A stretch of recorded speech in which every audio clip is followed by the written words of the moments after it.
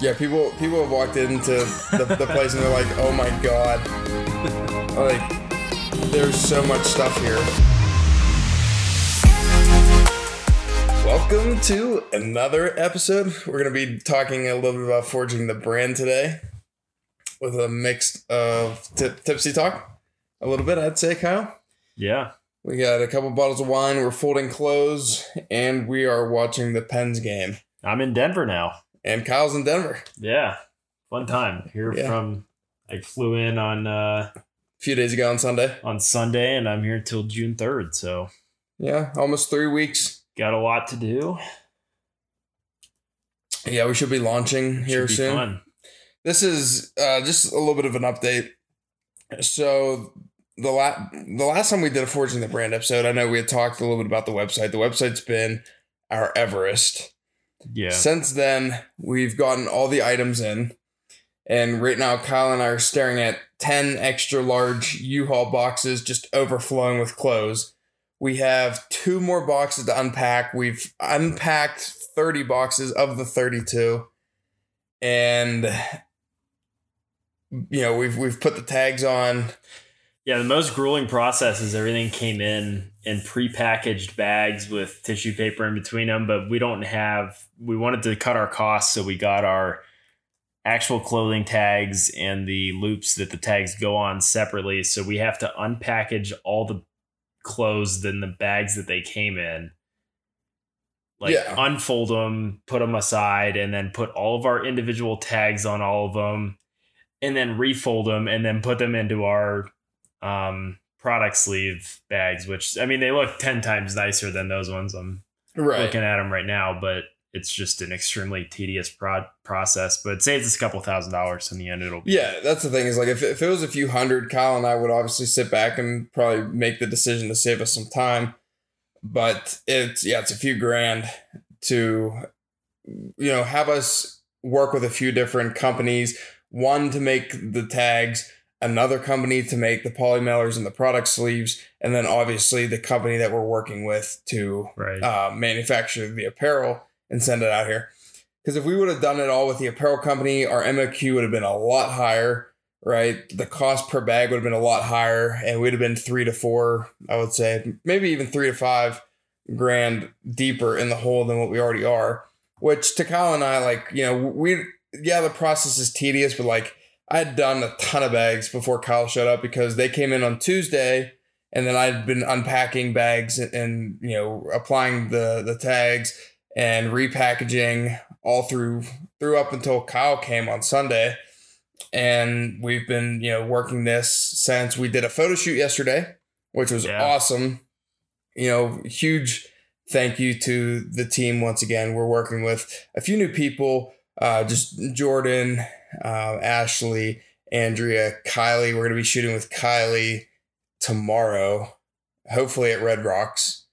You know, just the team has been great out here. We're building a bigger and better network each day. He finally gets to meet some of the people that we've been working with out here that, you know, he's been in Ohio, so he hasn't necessarily met them yet. But now that he's here for 3 weeks, basically, he's going to be able to meet Kylie tomorrow. And yeah, we've been staying busy in that sense, but all the items are finally here. Kyle and I are tallying up everything to make sure that what we had ordered is actually here. We got to finish up the final touches on the website. We got pictures. Like I said yesterday, we took a lot of product images. We were downtown. We rented a studio from a few people that we know out here, and we got, like I said, just a few more boxes to unpackage, and we are well on our way. On our way. Yeah, it's just crazy to sit here and look at all these packages. Yeah, people have walked into the place and they're like, oh my God. Like, there's so much stuff here. And they're also saying, like, well, how are you going to sell it? You know, I mean, obviously, like, we're doing e-commerce. We're not doing pop-up shops. We don't have a brick and mortar. You know, you can buy through like Facebook. You can buy through Instagram. We're going to have that all set up when we go to launch. But yeah, it's all e-commerce. And, we're going to use word of mouth marketing, I think, more than anything. Obviously, we're going to have paid advertisement. Yeah. Facebook. So Kyle and I did run a little bit of an advertisement back. It was earlier this year, I believe. I think it was March. Yeah. February. February, March. We ran a little bit of paid advertisement on Pinterest, Facebook, TikTok, because those are the three social platforms that we're using. And all in all, just to give everybody the rundown here, is Pinterest got us the most views, but Facebook had the best through and through from start to finish. We did a video. It was a video for our fitness and training class and course that we did. It's a little over 2 hours of a course. But anyway, so we did like a 10-second video, and you would see on Pinterest, like people look for pictures on Pinterest, right? And it shows up on a board and people scroll through. So they may not even see it, but as long as it shows up on the screen, it counts as a view. So it's kind of misleading, right? You could have 15,000 views. However, in reality, maybe like 100 people actually saw your picture while they were scrolling through. That maybe 5 people clicked on it. Right. Yeah. Our click-through rate was the best on TikTok. So TikTok had the best click-through rate to get from, the actual social media platform to the final site to where our class was. But Facebook through and through had the best from start to finish. You could see the amount of people that watched like 10% of the video, so maybe like the first 3 seconds, right? And then you work to 50%, then 75%, and then 100% of the video. So with Pinterest and TikTok, you can measure the same thing, but it just drastically drops off once they get past that 25%. Facebook, on the other hand, yeah, there's a drop, but it is not even like it's significantly less than the other two. So like people actually watch the full 10 seconds through and through. But so they each serve a purpose, right? If you're looking for views, I would say Pinterest, just to get your numbers up. However, I think that the numbers are misleading. I do not think that the views are, accurate. I don't think it's an accurate count. Click-through rate, I would say that TikTok has been our best so far. And then just overall, if you want people to watch the full thing, and, I would say loyalty, maybe Facebook tends to be the best bet for the business. Just for the one ad that we ran, Kyle and I are going to do some more coming up here. Yeah. Next week or in 2 weeks. Yeah. We haven't officially launched yet, but we did ship out our first 3 orders ever for Charlie, Mike, and Gina. So they should be receiving those later this week, which is pretty exciting. It's pretty cool to actually have the product. We talked about it for so long, and so many people have asked. I feel like multiple people have asked me multiple times, like the same person, when are we launching? It's been hard to give them a direct answer, but we're hoping that, after we have all the clothes repacked and we finish up the website, that we'll be able to finalize the date here in the next 5 days. Right. We're coming down the final run here, right? I mean, we got the finishing touches to do, the privacy policies in, the terms of use, terms of sales, those are in. We got to get the pictures situated, get those color graded, and get those over. Jordan's working that. He's been a big help in that sense. We got to get our sales certificates, but our sales tax licenses, we can get those on the day of. I can apply for those and get those within an hour. So I'm not too worried about that right now.